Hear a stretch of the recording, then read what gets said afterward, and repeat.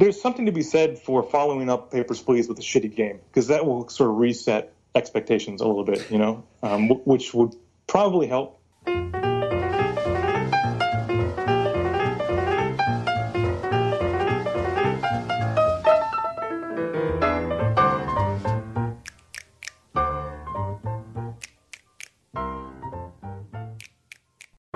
Hi everybody, this is Soren Johnson and you're listening to Designer Notes, a podcast about why we make games. Today, Adam Saltzman is talking to Lucas Pope, an independent game developer. Lucas is best known for Papers, Please and is currently working on Return of the Obra Dinn.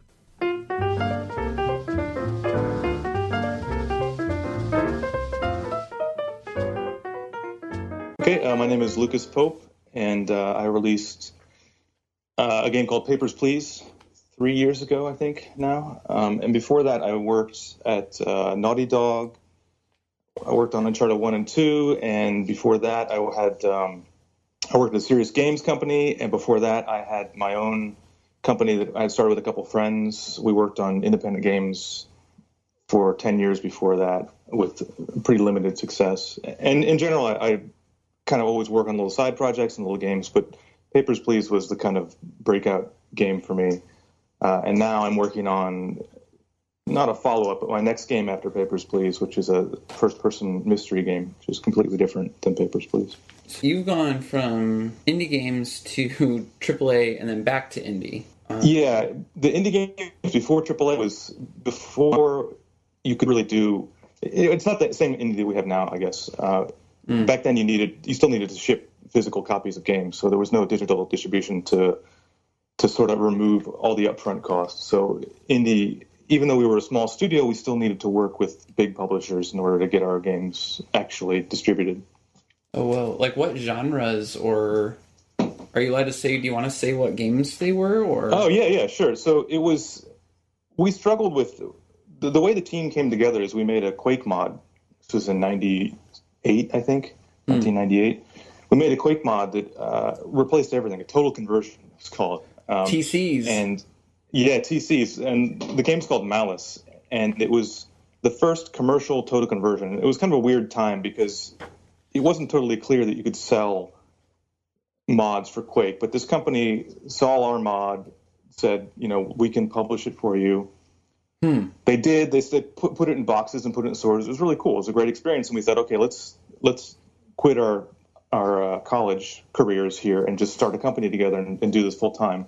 And so we did that, and our big game after the total conversion was going to be this really sprawling third-person, over-the-shoulder action-adventure game, which was way outside any scope we could possibly handle.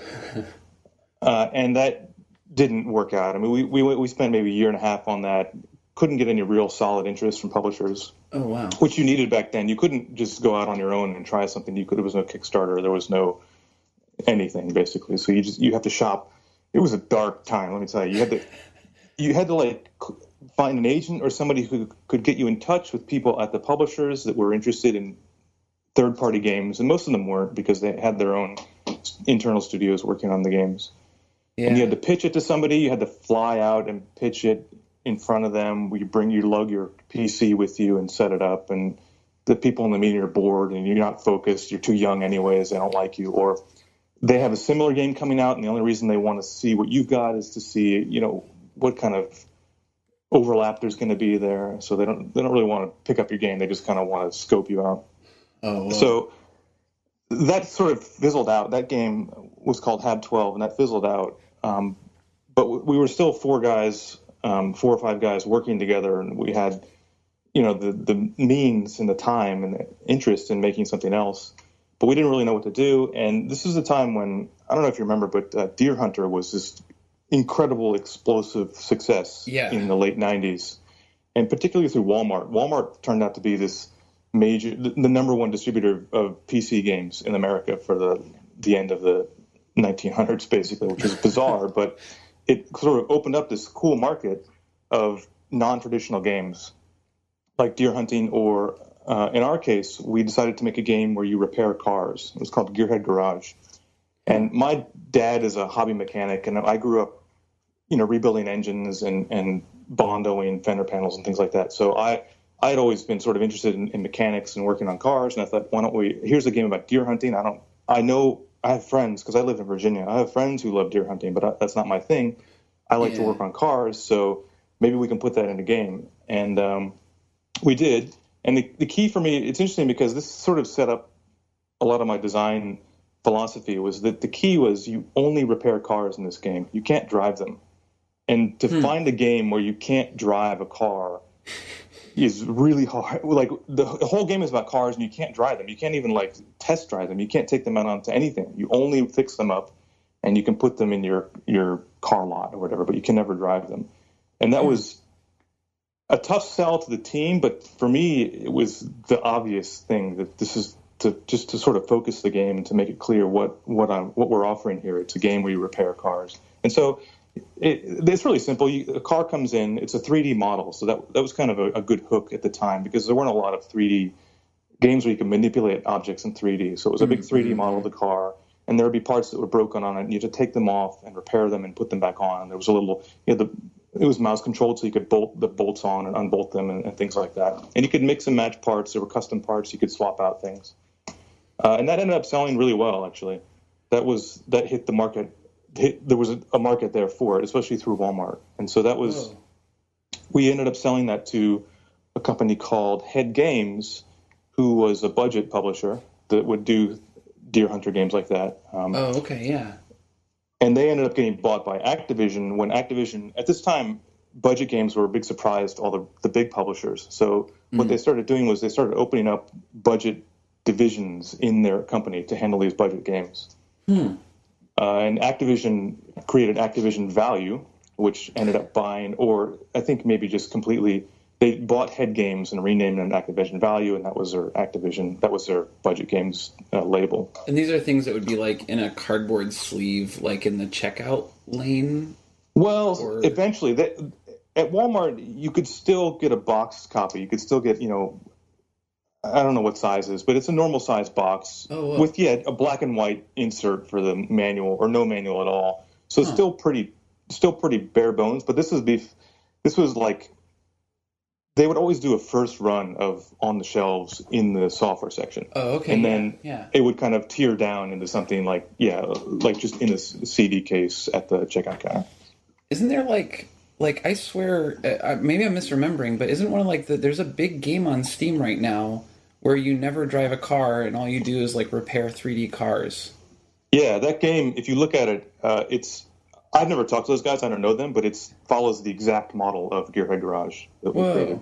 That's like a remake thing or a spiritual something? Yeah, I don't know. Maybe they played it when the thing is that game, I still get emails, people email me and say, I played this game as a kid. It doesn't run on Windows anymore. Can you please release a patch or fix it for Windows? Or make a sequel, we would love a sequel on mobile. Wow. And that's kind of what doomed our original indie company is that I even at that time, I didn't want to do a sequel. I thought, let's try something new and different.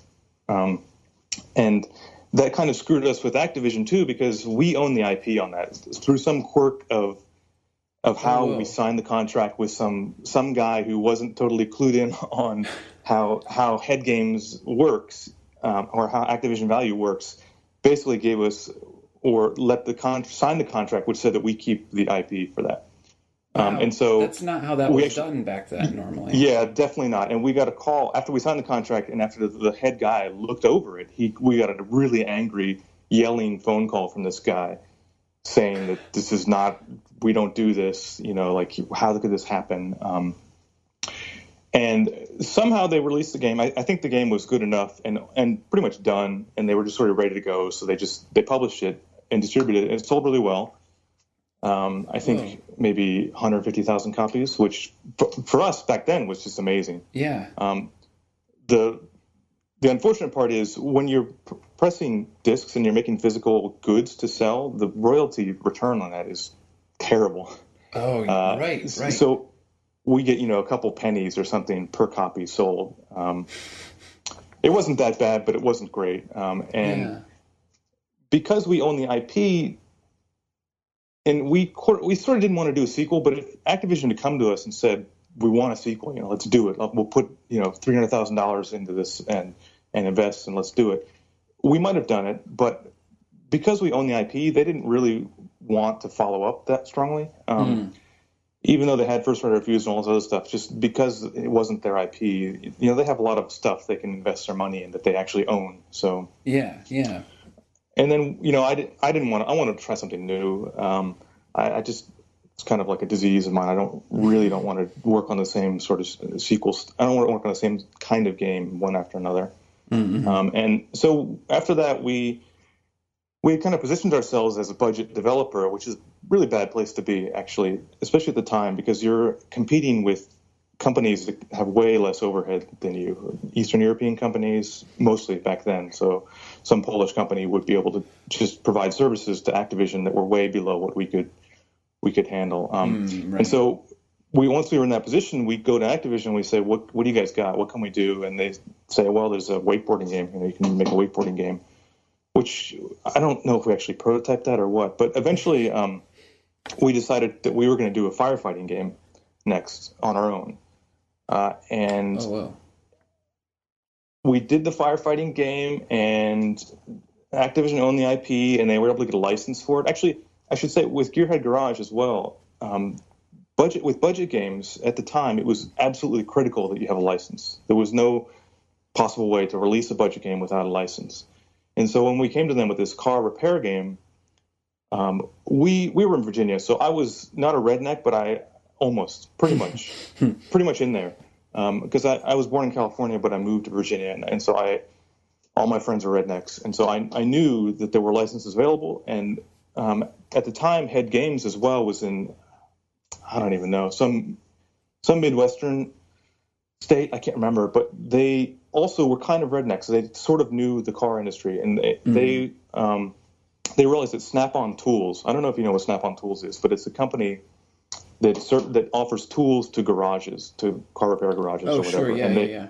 Yeah, okay, so Snap-on Tools was at the time a well-known brand within the sphere of people who like to repair cars, basically. So they were able to get the Snap-on Tools license. And what's funny is when you get a license, part of the wheeling and dealing for something like that is you go to Snap-on Tools and you say, we got this game that would be perfect to have your license on it. First off, it can help your brand.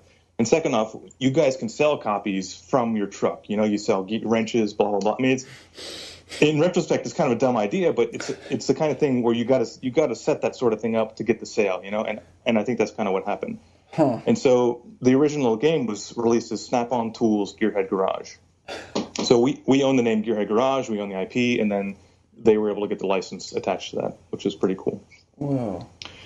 So when it came time for the firefighting game, we had sort of produced a prototype, and we had a kind of fun, the first-person action game, basically, where in first person, you go into a burning building and you rescue people. Total budget all the way, like through and through budget game. But we show it to Activision, and they say, this is kind of cool. Let's see if we can get a license for it. And they went to FDNY, I think. Mm-hmm. Or... No, I'm getting my timeline wrong here. Actually, the first game we released, they didn't put a license on it. It didn't sell that well. And then what happened is 9/11 happened, and Activision, we were done with it. Like this was before we released the first firefighting game in 2000 or something like that, and it did okay, not great. Mm-hmm. And then 9/11 happened, and Activision called us and said, we want a sequel, and we want to license it through FDNY. And that's a weird call to get. Let me tell you, because it feels exploitative. I don't know if that's the word, but it feels like exploitation. That's the word. Which, none of us were interested in, honestly. But these are good salesmen, and they pitched it, and they said that, we're all going to make money from this, and the FDNY is going to make money from this too. They're going to get a huge chunk of whatever money this game makes. You guys have already, this is them talking, you've already got this model, you've already got the original game, we just need some new levels, just like bang it up a bit, put the license in there, and we can release it, and we can get some money to these guys, send some proceeds to the FDNY, and it's the firefighter department in New York, by the way, saying FDNY. Yeah. And we did it. We made the game, we released it, it sold a lot more than the first game, and we made almost no money off of it, so I don't follow the books. I don't know what actually happened there, but I hope that that benefited them in some way. But at that point, we're kind of like, we sort of see what's going on here as far as our position as a budget developer, and not super happy with it. But also, you don't, when you're just doing what you're doing, it's really hard to know what you got to change to improve things. And what ended up happening is basically everybody left the company. Yes, and you guys have been together for 6 years or 10 years or something? Yeah, it was pretty long. Well, I think we spent 4 years working together. And then the real problem is that two of the guys were foreigners. One guy was Australian, one guy was Belgian. So to work in the U.S. is pretty tough, actually, for foreigners. Even back then, it was hard. It's harder now, but it was hard back then, especially for a small company that can't necessarily sponsor the right kind of visa. So things sort of fell apart, and everyone kind of went their separate ways. And I stayed. This company was called Ratloop, this game developer. I stayed at Ratloop for a couple years, actually, after that, trying to get a Game Boy Advance version of Gearhead Garage off the ground. So we had a 3D engine on the Game Boy Advance, and I added this sort of adventure mode to it, so it was more than just repairing cars. You had to sort of travel around this overworld map, and I had races too. You could finally drive the car. It wasn't a good game. It wasn't a good game, and the timing was awful. The Game Boy Advance was pretty much done. The people were sort of looking forward to the DS at that point.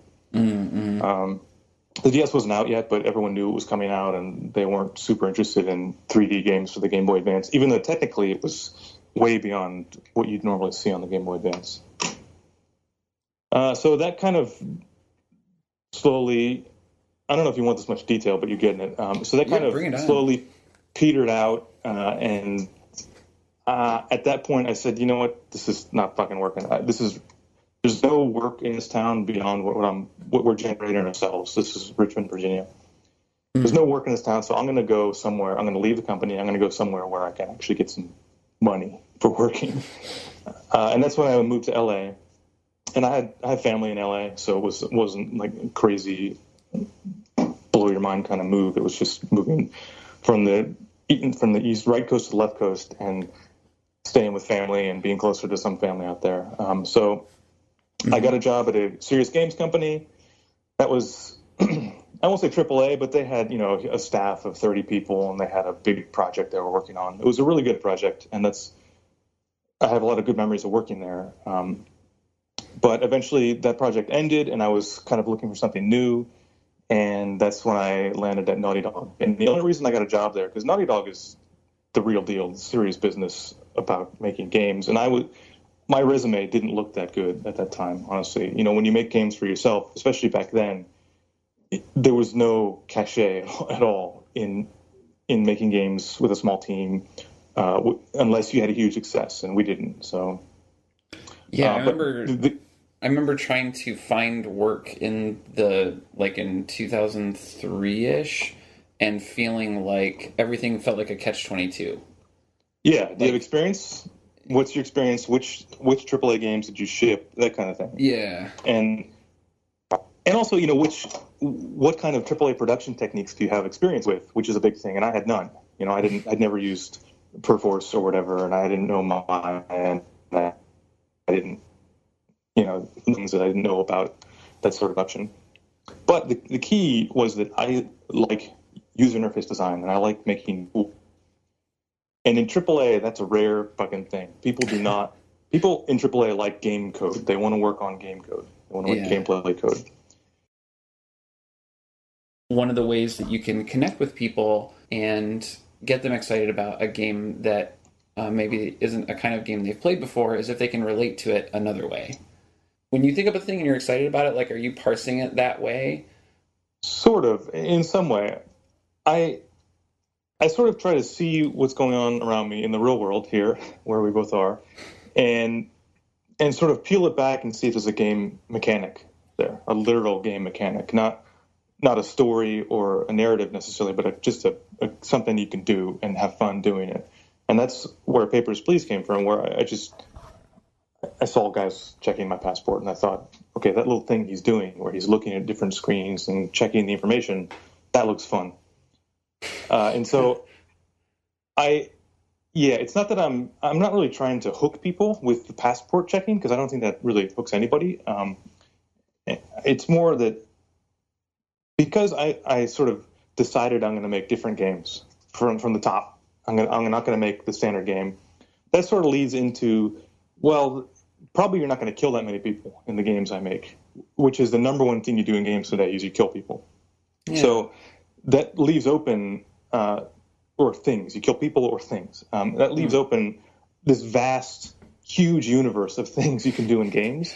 So there's a lot to choose from. I mean, just based on what's available for choice, not doing a standard game is actually way more wide open than trying to do a standard game, you know? So just right there's a lot more potential for games. And I'm just kind of picking them from the ether, I guess, when they come up to me.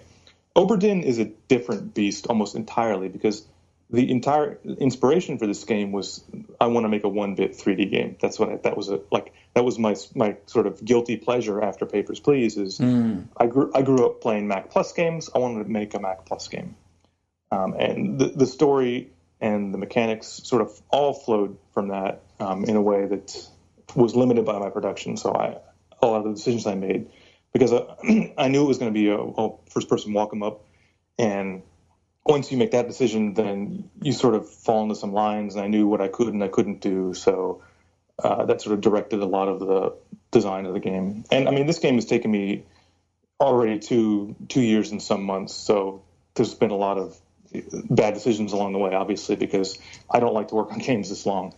But in general, what was Papers, Please? Roughly, the initial version was 9 months. So I shipped it from 9 months when I started, and then I spent another 4 months on the localization of it, and then I made an iPad version of it after that. So altogether, maybe a year, but it released initially after 9 months. So, I mean, I generally prefer those sort of smaller, more experimental games. And I don't know, I don't find it scary. I find it inspirational, I guess. For me, like I said, I'm an engineer. Maybe this was cut out. Didn't get this in the recording, but I'm mostly an engineer, so I really like to solve problems. And when you work in the sort of style of game that's not super popular or hasn't been made a bunch of times, you're solving way more problems or more interesting problems, at least to me, than if you were making another Final Fantasy or another shooter game. The other thing that seems like sort of a thread is like a gradually increasing amount of narrative in the projects, where I feel like some of the budget game work was very much about a place or a mechanic, and then Papers, Please seems like at its core it has like, you know, there's a spot the difference mechanic, but I feel like the richness of the experience comes very much from the narrative and the stories and the sense of relatable fictional place. Did that feel like comfortable to throw that in the mix, or has that been something you've been interested in for a long time and it just hasn't fit in scope wise? Or no, I wouldn't say I was interested. Actually, I've never before. Actually, the key for me was this game called Republia Times, which I made as practice for Ludum Dare. My first Ludum Dare, I wanted to practice for it. It's a 2-day game development competition, so you have 48 hours to make a game. And I thought I should practice that because I've never made a game in 48 hours, and I need to find the tools. It's a common thing. You got to find your tool set, find out your sort of pipeline to make a game that fast. You need to have things kind of set up in advance. So I did a practice game for that called Republia Times, which is a weird game where you are an editor for a newspaper and you place articles on the paper for a totalitarian state, based sort of dictatorship, and you need to place the right articles to keep your circulation up and to not anger the government, whatever. But that started out as, okay, let's just make a bunch of random articles, article headings that boost and lower stats for your readership and your loyalty and whatever. Oh, that was like a sim sort of? So, sort of, yeah. You get this feed of news articles that come in, and you need to take an article and put it on the paper. And your paper can only fit, say, like 8 articles, but throughout the day, you'll get 20 different articles. So you got to pick and choose which ones. And there are different sizes on the paper, too. So a big article will have a better response. So you can take any article and put it in any slot. And so you want to highlight the articles that that say that the country is doing well and the military is strong, and you want to not include the articles that say that the production is down in the North or something like that. So it's a very simple mechanic and could be filled out with just sort of writing 100 different articles with different stat numbers. But while I was making that, I realized that I can make a whole game here. A lot of times with Ludum Dare, you just want to finish something. And it's really rare that you can actually make a complete start-to-finish game. But at some point in those 2 days, I realized I can just nuance these articles a little bit and sort of string them along in a way that makes an interesting story. So in the middle, your news feed gets hijacked by the rebels, and they start asking you to print different articles, and and your family has actually been, quote unquote, in protective custody of the government, so that you don't mess up. Basically, if you do anything wrong, then your family gets killed. So there's some motivation there. A lot of that stuff fed directly into Papers, Please, where I had sort of procedural generation for most of the immigrants, but there was many threads of narrative that sort of twisted through it. And the thing that I like about this setup is that you work out the core mechanics first, and you make the game semi-fun with just the core mechanics. You make the thing the player is doing from moment to moment, you sort of make that sure that's fun. And this is before you've blown your energy on a story or even thought about a story. And before you've invested a lot into the whole game as a structure, you're making sure the core mechanic is fun.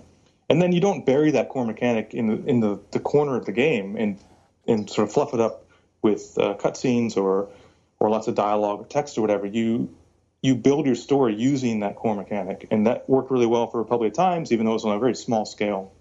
And then I did the same thing for Papers, Please. So I had a core mechanic before I ever thought about, well, not ever, but before I had the core mechanic sort of set before I started building the narrative using the core mechanic. And that would feed back in too. So something that you're doing in the game would suggest an incident or an encounter with an immigrant. And then maybe I would watch a Bourne movie and think, it'd be cool if the game had this story feature. Like there's some character that did this. Okay, that means in order to sort of make that work in the game, I need a mechanic where you search people and when they're naked or something like that. Like it would always sort of tie into each other. But the important thing was like building the story based on only the tools that you have in the core of what the player is doing while he's playing your game. So it doesn't cut away to a cutscene. It doesn't make you read lots of notes that you find lying around. In a way, Obra Dinn is building on that, where I have sort of a core mechanic and the narrative is built only out of what I can do with that mechanic. Is there like a cutting room floor somewhere where like there's like the 5 things that you really, really wanted to do, but there was just no way? They're stressing the mechanics too much, like they're pushing it too far, like it can't be rolled in. So I did a devlog on TigSource for Papers, Please, and there's a lot of that. The one thing I'll say is there's nothing I really wanted. I feel lucky because I can always kind of keep my eyes on the prize, and I think this is a result of working at Naughty Dog, where they could cut anything. They could have a team of artists working on the level for 3 months, 6 months, and then they get to near the end, they realize it doesn't fit in the game, or we can't finish it to the right spec that we need, so just cut the whole thing. And I inherited that from working there, so I have no strong attachment to anything that gets cut, really, because I feel like the things that are really important to me were defined sort of in the beginning or massaged all along the way. The little things that kind of pop in that would make the game cool, I don't really care about those that much. But Papers, Please has a lot of those. You can confiscate passports in the game, but there was a feature where you could confiscate photos as well, because I wanted, at the time, there was this thing in the news where the security workers would be trading the naked pictures of people that they were taking at the airport on the machines. So I wanted something like that in there. Or originally the fingerprint system was way different, had this big like mechanical interface, or this big sort of TV screen interface where you would see their hand press against the screen, and you would manually capture their fingerprints. Like there's a lot of stuff like that, but nothing I miss. It was all, I feel like everything that was cut was the right decision. Where was the jump from doing Republic of Times to doing a game that was, I guess, similar in some ways? Like, if you were going to string together sort of like, was Papers, Please, like, sort of forming gradually and you were like, okay, I'm going to do this newspaper thing, and we're going to suss out No, not bits at all. of it, or No, so I'd done the newspaper game. That was my practice for Ludum Dare. And then for Ludum Dare, I did this game called 6 Degrees of Sabotage, which was different, again, a game about observation. But still a touch of the same kind of themes of sort of rebellion or kind of 80s Cold War vibe where you've got a Cold War going on. And so that sort of defined my headspace for what I'm thinking about media in general. And then for Papers, Please, I don't know. The idea had been kind of simmering for a while just because I had, in the last couple of years before Papers, Please, I had traveled a lot in Southeast Asia, just kind of flying around, doing whatever. Well, not doing whatever, but yeah, visiting friends or working and stuff. So in my mind was the idea that checking passports could be a game mechanic. And it wasn't until, I guess, after the Ludum Dare stuff, I kind of sat down and said, let me just give it a shot. Let me prototype something really quickly, because Ludum Dare is great. I love it because it sort of gets you thinking, it sets you up for quick prototypes. And what's really great about Ludum Dare is if you can finish it in 2 days, you can forget about it after that. It's gone. So you don't, a lot of the trouble with making games is they're kind of like baggage you carry with you for a long time while you're working on them to sort of tweak them and polish them, and you're always thinking about them. But for Ludum Dare, it's one weekend and you're done. So that kind of got me in the mindset of just quickly prototype, kick something out. So it wasn't like Papers, Please was going to be my next big fucking hit that's going to win all the awards. It was like, let me just sit down and prototype this guilty pleasure of a game that I'm pretty sure no one else is going to be that interested in, basically. Just the same way I'd done for Republic Times and for 6 Degrees of Sabotage, I just kind of sat down in Flash and started like banging some stuff out, or Hex, actually, using Hex. And so it just grew from there. And the fact that I shipped it I was planning to spend 6 months to make that game, and I added an extra 3 sort of when things weren't coming together and when people had some expectations about how the game would be. I thought, okay, I better try to match at least some of those expectations. So I added 3 months. So in the end, 9 months, which is still pretty fast, but not as fast as I originally intended it to be. My original plan was to make Papers, Please as a short 6-month game and then get a job somewhere because I wasn't working at the time. And my wife had just given birth to our first son, so there's a little bit of financial pressure there. So, like, stop making these stupid games. And actually, I showed Papers, Please to my wife. She's a game developer, too. We met at a game company that we worked together. I showed it to her, and she said, whatever, this is weird, but if you like it, I mean, it's kind of fun, but it's not, whatever. Tell you what, you finish this game and then get a real job. So that was my sort of plan. It's like, I'll finish this game, put it sort of behind me, and then go back to AAA or something. And it just didn't work out that way, but that was kind of my thinking. That's sort of how I sit down for every game, is let me just kick something out and we'll see what happens. Let me prototype it. It's really hard for me to commit to anything as a sort of long-term project, period. But then also before I know that the core is going to be any good, if there's any potential for a whole interesting game out of it. And that's sort of my excuse for Obra Dinn, is that I sat down and I felt like the core visuals were good. And I kind of didn't have the core mechanics settled for a while. And so, but I was really happy with the visuals, so I kept sort of churning on it and finally figured out the core mechanics. But, the procedure was a little different from what I'm good at. So there's definitely some worry there. I mean, this is something that we struggle with as a studio or a team or as a solo designer or anything. Like this jump from 2-day project to 2-week project to 1 year long project. Are there, I don't know, is there something that you're kind of like looking for when you're messing around with a prototype and thinking like, oh, this might be... Yeah, well, for Papers, Please, it was a little different because I personally enjoyed the core mechanic of just spotting differences. So it was kind of like I kind of made that game for me at the beginning, and then when it got a good response, then obviously, financially, I felt like, okay, it's worth finishing it. But yeah, I think a key for me personally is when I start working on a game to sort of decide, okay, what's it worth for me to work on this game, is I have to think objectively, if somebody sees this game just on a news issue or a screenshot or on some news page they check or on the Steam list somewhere, what's going to grab their attention? What's going to attract them about this game? And I really strongly believe that a game needs to be instantly recognizable and instantly interesting to at least some people. So there should be no explanation of why this game is good. You should be able to see it or hear the title or hear the concept and think, I want that game. And that's a pretty easy metric when you're starting out. You don't need any design or anything for that. You just need the idea and sort of the imagery and some other stuff. And so anything I work on, I try to get that down first before spending almost any time at all. So I have, when I worked on this game for 2 years now, and I worked on Papers, Please before for a year or whatever, I'm always collecting ideas for games and putting them in a little notes entry on my iPhone. And so any of those that kind of I keep thinking about or that sort of win out while I'm working on a game, when I finish a game and I'm looking for something new, whichever one I've been sort of obsessing about or thinking about the most is the one I'm going to try first. And there's no consideration for how long it will take me, really.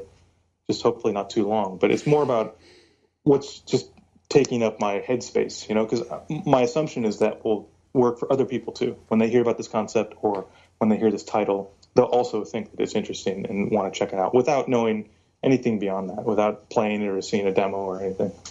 Yeah, I know sometimes when we're using this internal metric of like, I don't know what the implications of this idea are.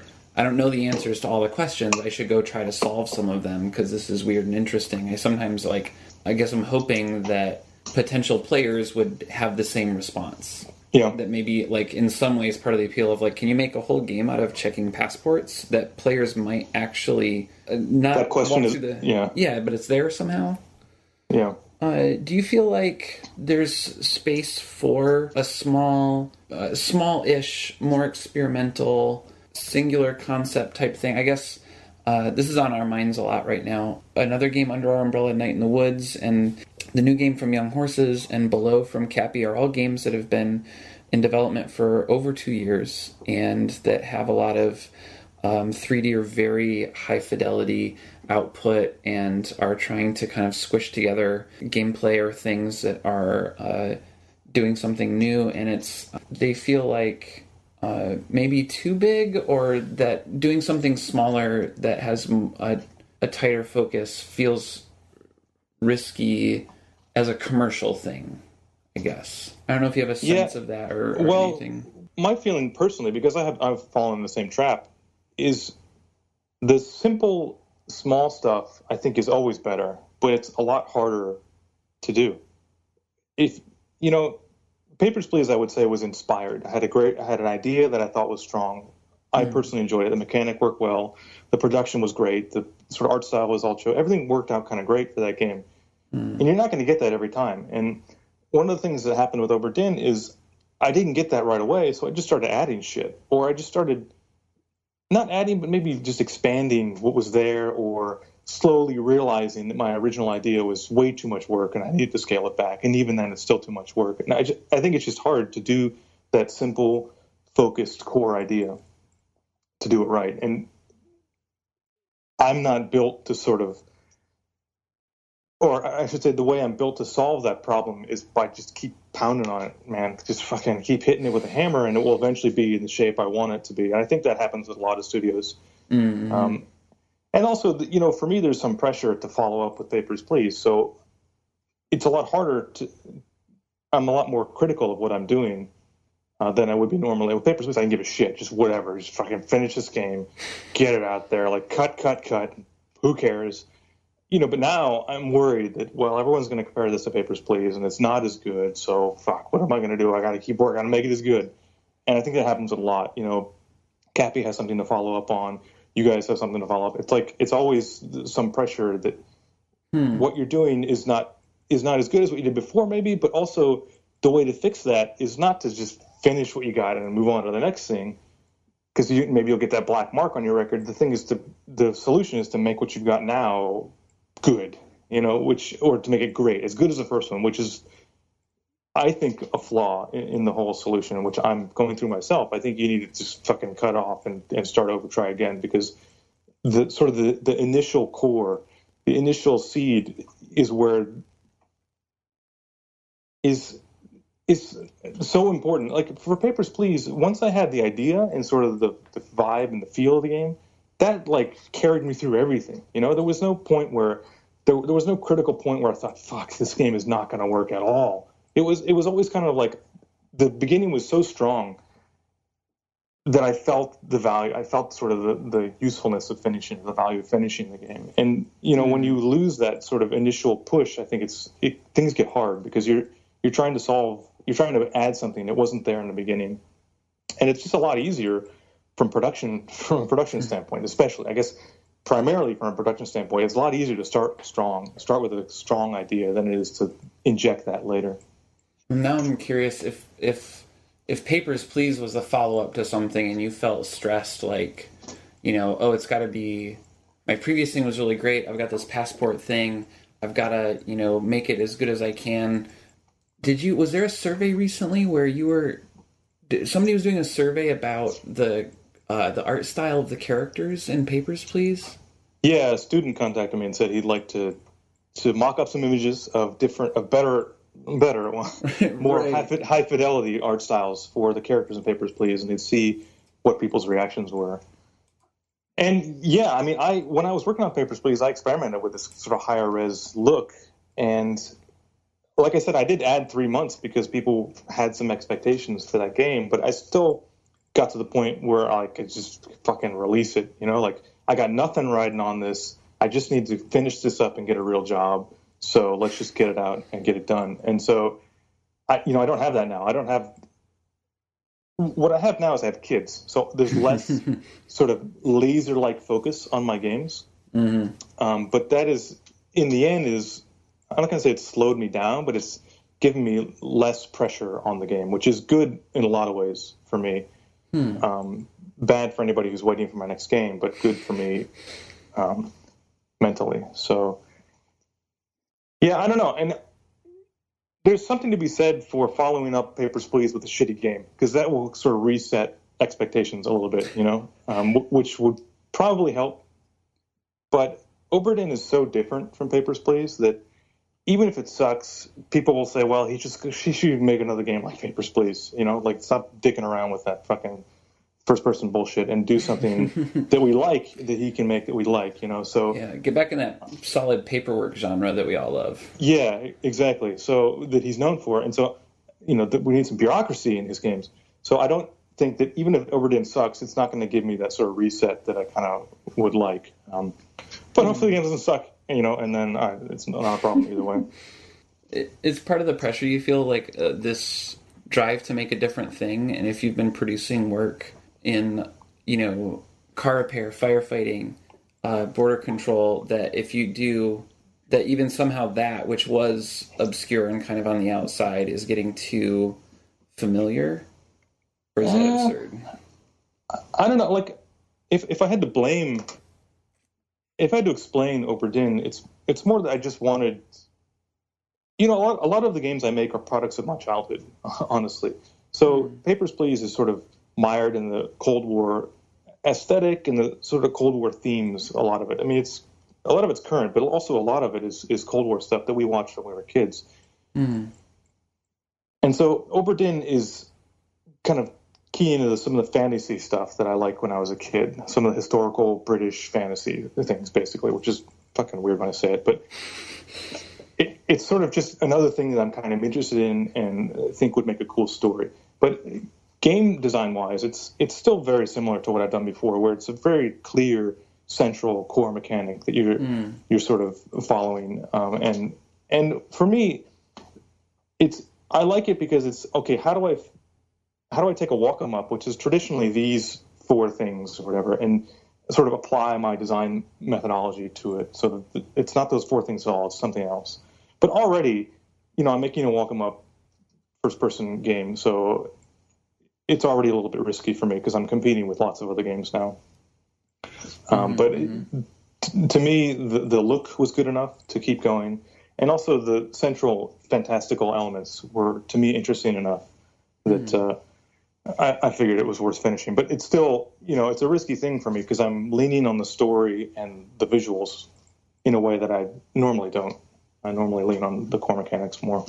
I thought this was a really clever question when I started doing this series or contributing to this, and I feel like for a lot of the people I've ended up talking to, it's sort of an absurd question because it applies to so many things that they do in their work. But the idea is it's sometimes a good design practice to think about, places where there is a set way of doing. There's a rule that is followed. There's a way of doing a thing, but for your project, for the thing that you were building, you had to break that rule. It had to be different because doing it the normal way was going to make your thing worse. That's not even a question. No, it's a terrible meandering. Hold on. I can put a few words on that anyways, in any case. So it's not so much that I run into that, it's that I'm looking for that. I'm always looking for, this is how it's done. Let's flip the fucking script on this, and what if you can't do that? So just as like a totally crazy example, what if you got a shooter where every gun is broken? Like they don't fire. None of the guns fire. So to me, that's a really inspirational way to design games, because when you think about things differently, it sort of expands your mind about what's possible. And that's a core element of how I design things. Whenever I run into a problem where there is a solution, okay, just add a crouch button. Well, what if there's no crouch button? What if you can't do what you can always do? Or what if doing what you always do is a mistake? You can do it, but it's a mistake. That's, like I said, a core design sort of guide for me is take what is the obvious solution and just eliminate it from your repertoire. And you'll get a lot of cool stuff that way, a lot of innovative, new, interesting things that way. I have like a couple other random questions, but I don't really know how to like roll them into the good flow of thoughts there. But you couldn't even roll your question into the roll. No, into not the flow. really. It was all kind of there already. All right, well, let me ask you some questions then. Yep, bring it on. Let's do it. How the fuck do you manage your time? How are you even running this interview now? I don't understand. How are you going to... Okay, running the interview, fine.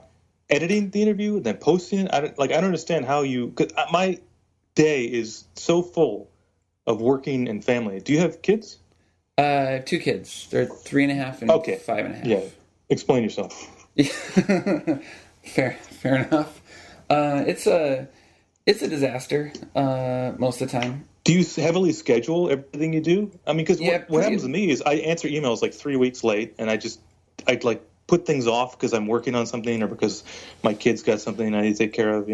Yeah, I got pretty obsessive about some things. There's some like weird Silicon Valley stuff, like getting things done and zero inboxing, and it doesn't just make you feel guilty all the time, or it's not so bad because it lets me get rid of things. Like if I can go through my email inbox really quick and go, this is kind of the getting things done model for email or whatever, but you can go through and go like, that email doesn't matter. I never have to respond to it, so I can just delete it.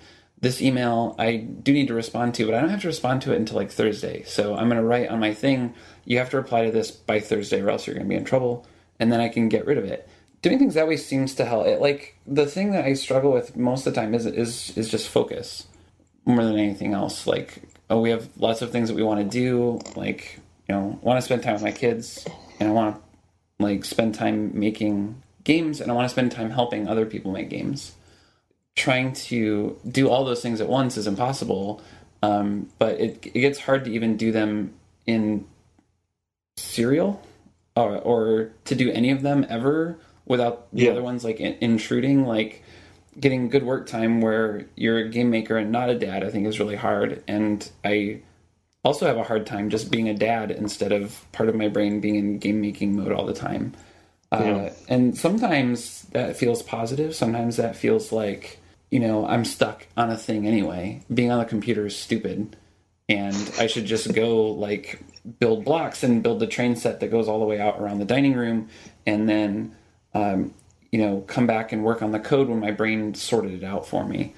That stuff works well. The phase of the project we're in right now is just somebody has to sit in a chair and like press on the keyboard a lot. Like a lot. It's a good phase. It's a good phase for a project. Yeah, it's like I'm never stuck. I'm almost never stuck. But I am also looking at a list of things that has like 500 items on it, and they all have to be done for the thing to be as good as it kind of deserves to be, I guess. Yeah. It's telling us pretty clearly what it wants to be. And is the game taking 3 times as long as it normally would if you were single, home alone kind of thing? Or do you have other people that help out to sort of be working when you're off the clock doing other stuff? We've got a couple things. Like I've got our core design team on the game is actually kind of 4 people instead of the usual 1 or 2, which is real weird for me in general. Yeah. It took me a long time to find people that I felt like I could trust and work with, and that we were on the same wavelength, and that the parts of the project where they contribute, they're all much better than me. I'm a little bit multidisciplinary and have done art and code and design and writing on previous projects, but the places where we have people contributing now, the places where it's working and where I don't feel like I have to micromanage them so much are the places where they're just way better than me. Yeah, that's sort of my imagined solution to this, because I'm really bad at managing my time, and I don't have that get it done mentality at all. I don't get the satisfaction from checking something off a list like that, which is the core sort of goal for that management style. I used to think that, and I don't want to disagree with that necessarily, no, because maybe that's how I can easily imagine that that's how it works for a lot of people, and for me, like a lot of our organizational practices are about eliminating doubt about what to work on next. So like our checklist of things to do, sometimes I like to go look at it because I'm like, wow, I checked off 30 things today, and that just makes me feel, that just like works on my shitty game developer guilt or whatever. That's about all that does. Like, it's not actually satisfaction. It's just like, well, I wanted to get 40 things done, but at least I got 30 and it could be worse. Like, that's as good as I get out of it. But the thing that I actually value a lot is knowing that those are the things that I did today were probably the right things to be working on at this point in the project. I see. And that kind of gets in it like an existential thing, because I have kids. I'm a much more, what's the word for it? Productive, efficient, whatever. I value my work time pretty highly now because it's constrained. I can't, I'm kind of making an exception over the last week, recording this new series of interviews where I'm working later than normal and spending more time kind of extracurricularly editing than normal. But, for the most part, we try to treat our work time as if I'm in here, I'm not out there being a dad. That's a way bigger trade-off than I used to have, because it used to be if I'm in here working, I'm not out there watching Seinfeld or something, which is not as big of a trade-off. A good show, but yeah, no, legitimately quality show, but it's a really different trade-off for me. Knowing that the thing we're working on is something that I think is going to make the game better, period, and in doing so, hopefully, make it more likely to be something that will kind of help support us as a family. That would be cool. Those are things that seem pretty relevant to us lately. But I mean, the other thing is we have way too much crap going on at the same time. And if I had a choice between should we be at almost the same point in 2 very big projects at the same time, I would prefer to not be there.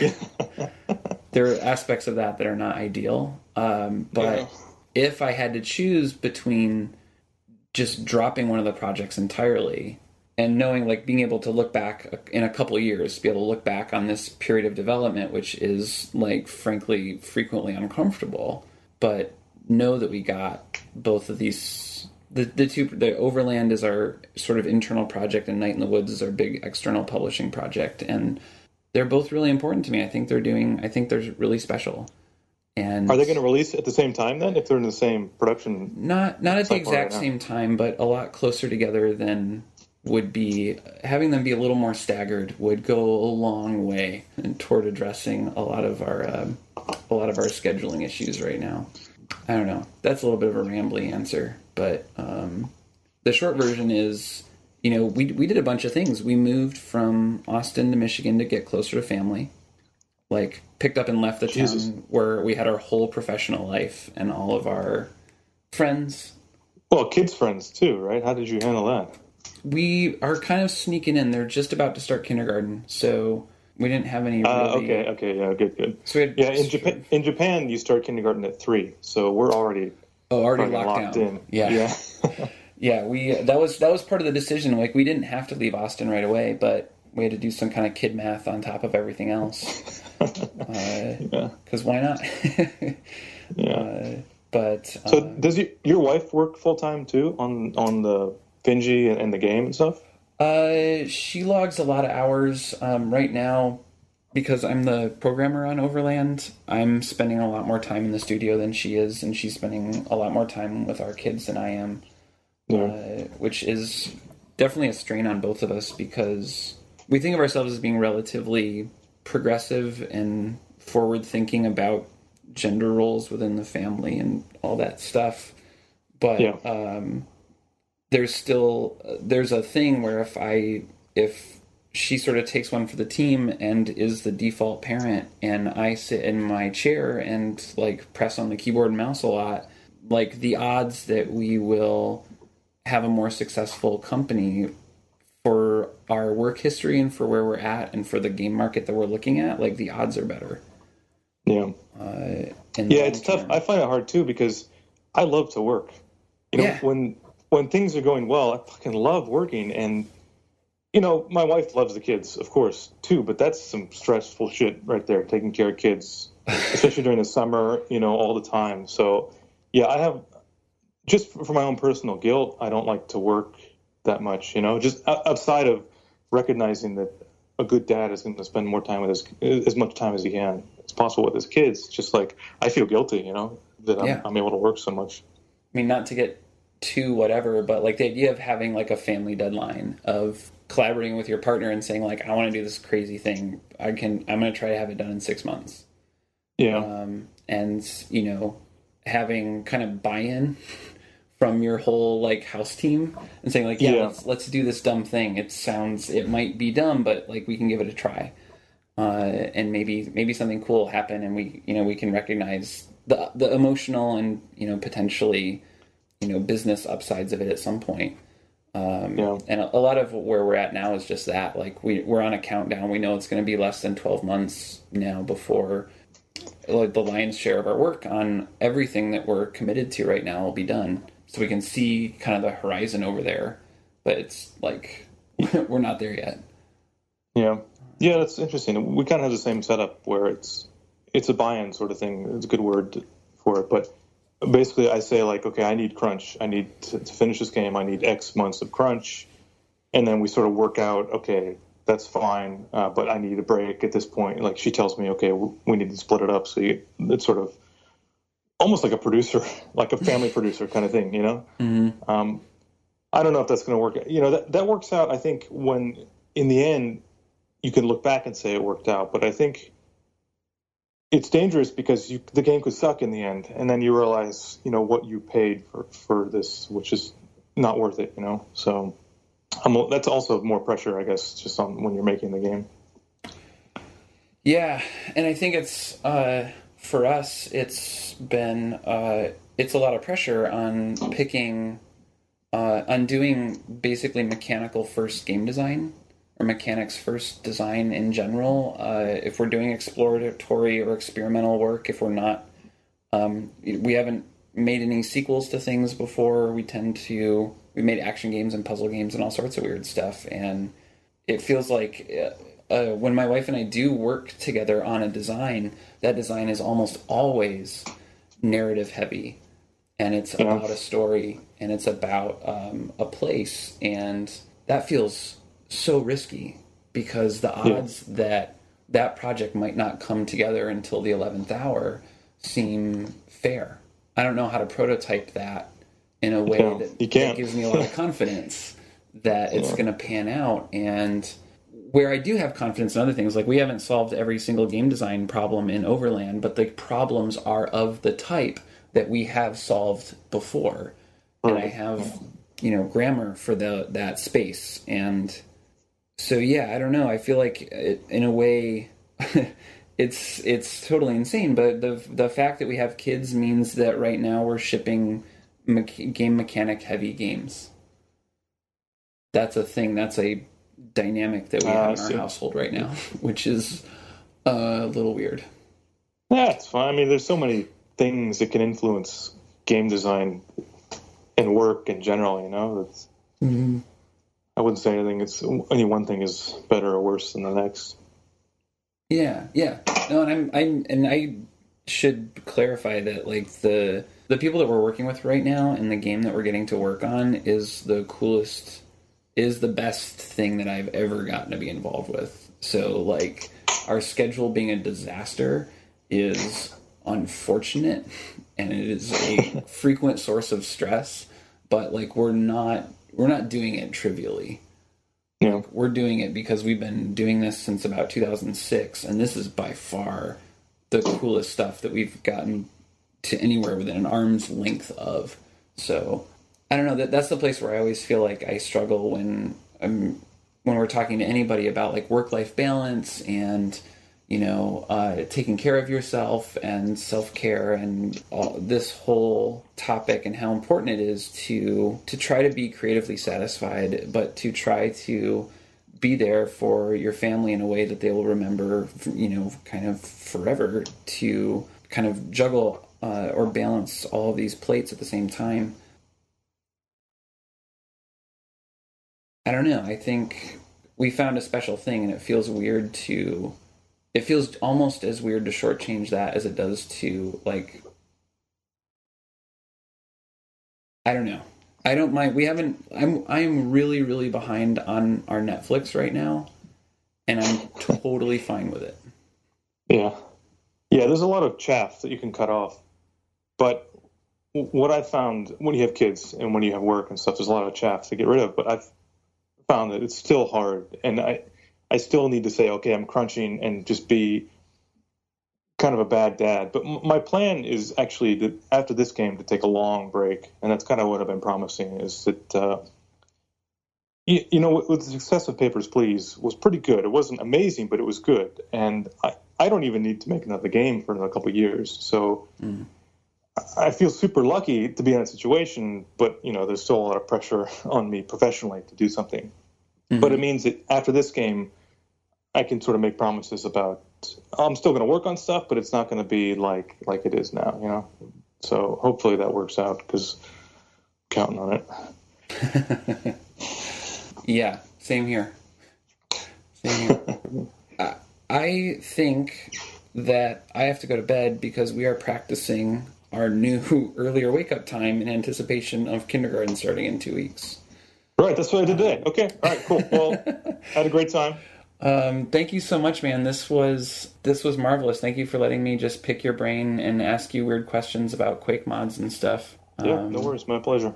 And good luck with sorting out the new thing, the new big experiment. And with, how many kids do you have? 2. So. Oh, okay. Yeah. Point. Good luck with the circus, man. Yeah, thanks. You too. Thank you.